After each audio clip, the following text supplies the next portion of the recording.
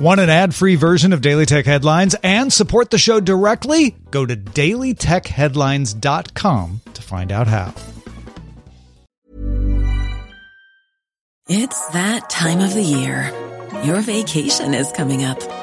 You can already hear the beach waves, feel the warm breeze, relax, and think about work.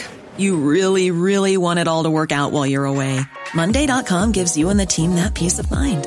When all work is on one platform and everyone's in sync, things just flow.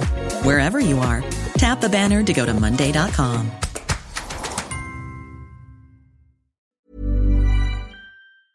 My business used to be weighed down by the complexities of in-person payments.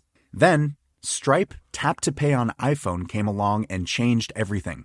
With Stripe, I streamlined my payment process effortlessly. No more juggling different methods. Just a simple tap on my iPhone and transactions are complete. What's truly remarkable is how Stripe caters to all my customers' preferences. Whether they're using cards, Apple Pay, or other digital wallets, Stripe ensures a smooth checkout experience every time. Setting up Stripe was a breeze, taking just minutes to get up and running. From local markets to global retailers, Stripe helped me expand my reach and grow my business with ease. To learn how Tap to Pay on iPhone and Stripe can help grow your revenue and reach, visit stripe.com/tapiphone. These are the Daily Tech Headlines for Tuesday, January 5th, 2021. I'm Rich Straffolino.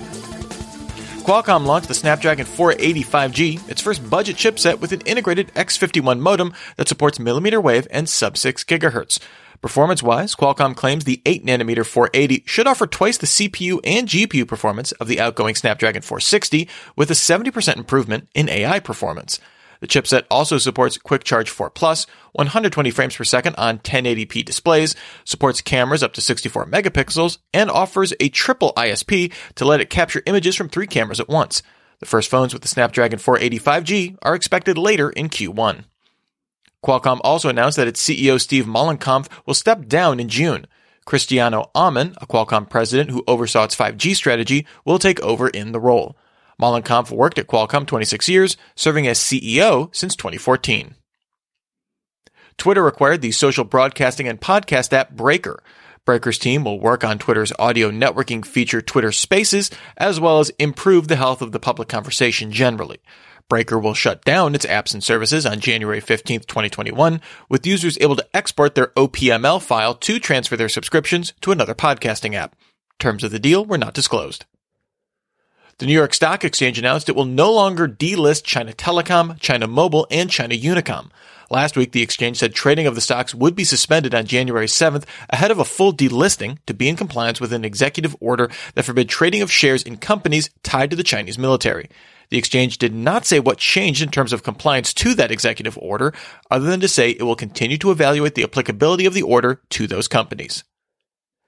TechCrunch's sources say the Indian social network ShareChat is in advanced talks on a new funding round that includes new investors Google and Snap, as well as an additional investment from Twitter.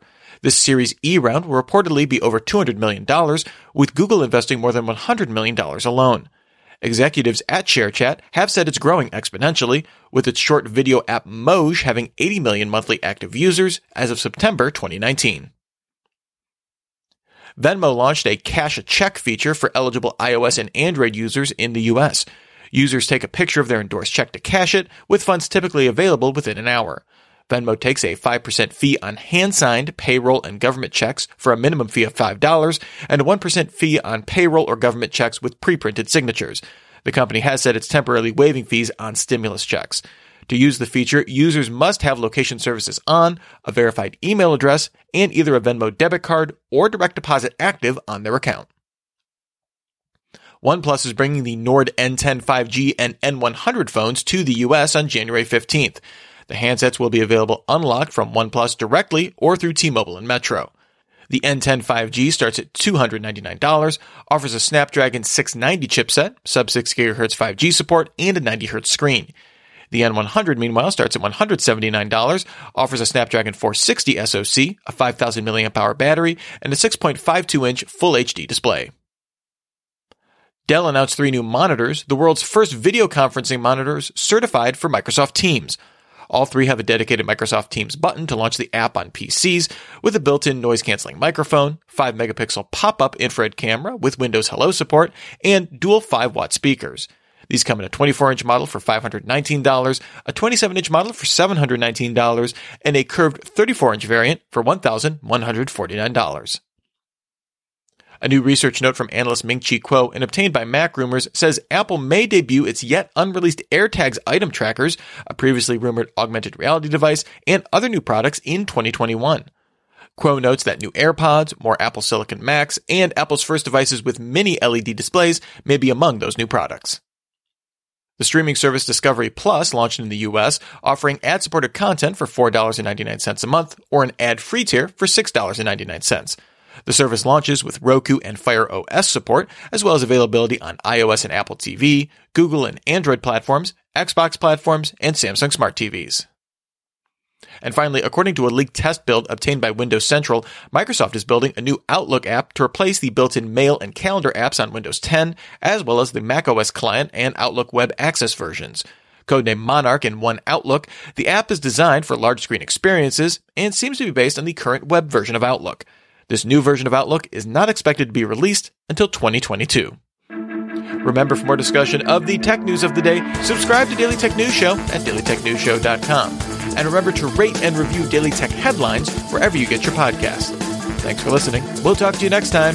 And from all of us here at Daily Tech Headlines, remember, have a super sparkly day.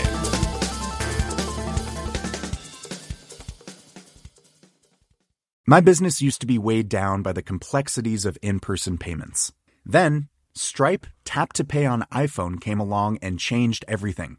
With Stripe, I streamlined my payment process effortlessly. No more juggling different methods. Just a simple tap on my iPhone and transactions are complete. What's truly remarkable is how Stripe caters to all my customers' preferences. Whether they're using cards, Apple Pay, or other digital wallets, Stripe ensures a smooth checkout experience every time.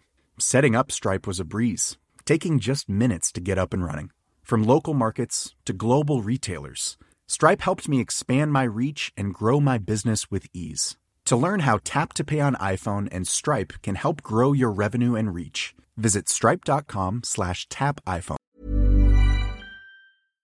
Hi, I'm Daniel, founder of Pretty Litter. Cats and cat owners deserve better than any old-fashioned litter. That's why I teamed up with scientists and veterinarians to create Pretty Litter. Its innovative crystal formula has superior odor control and weighs up to 80% less than clay litter.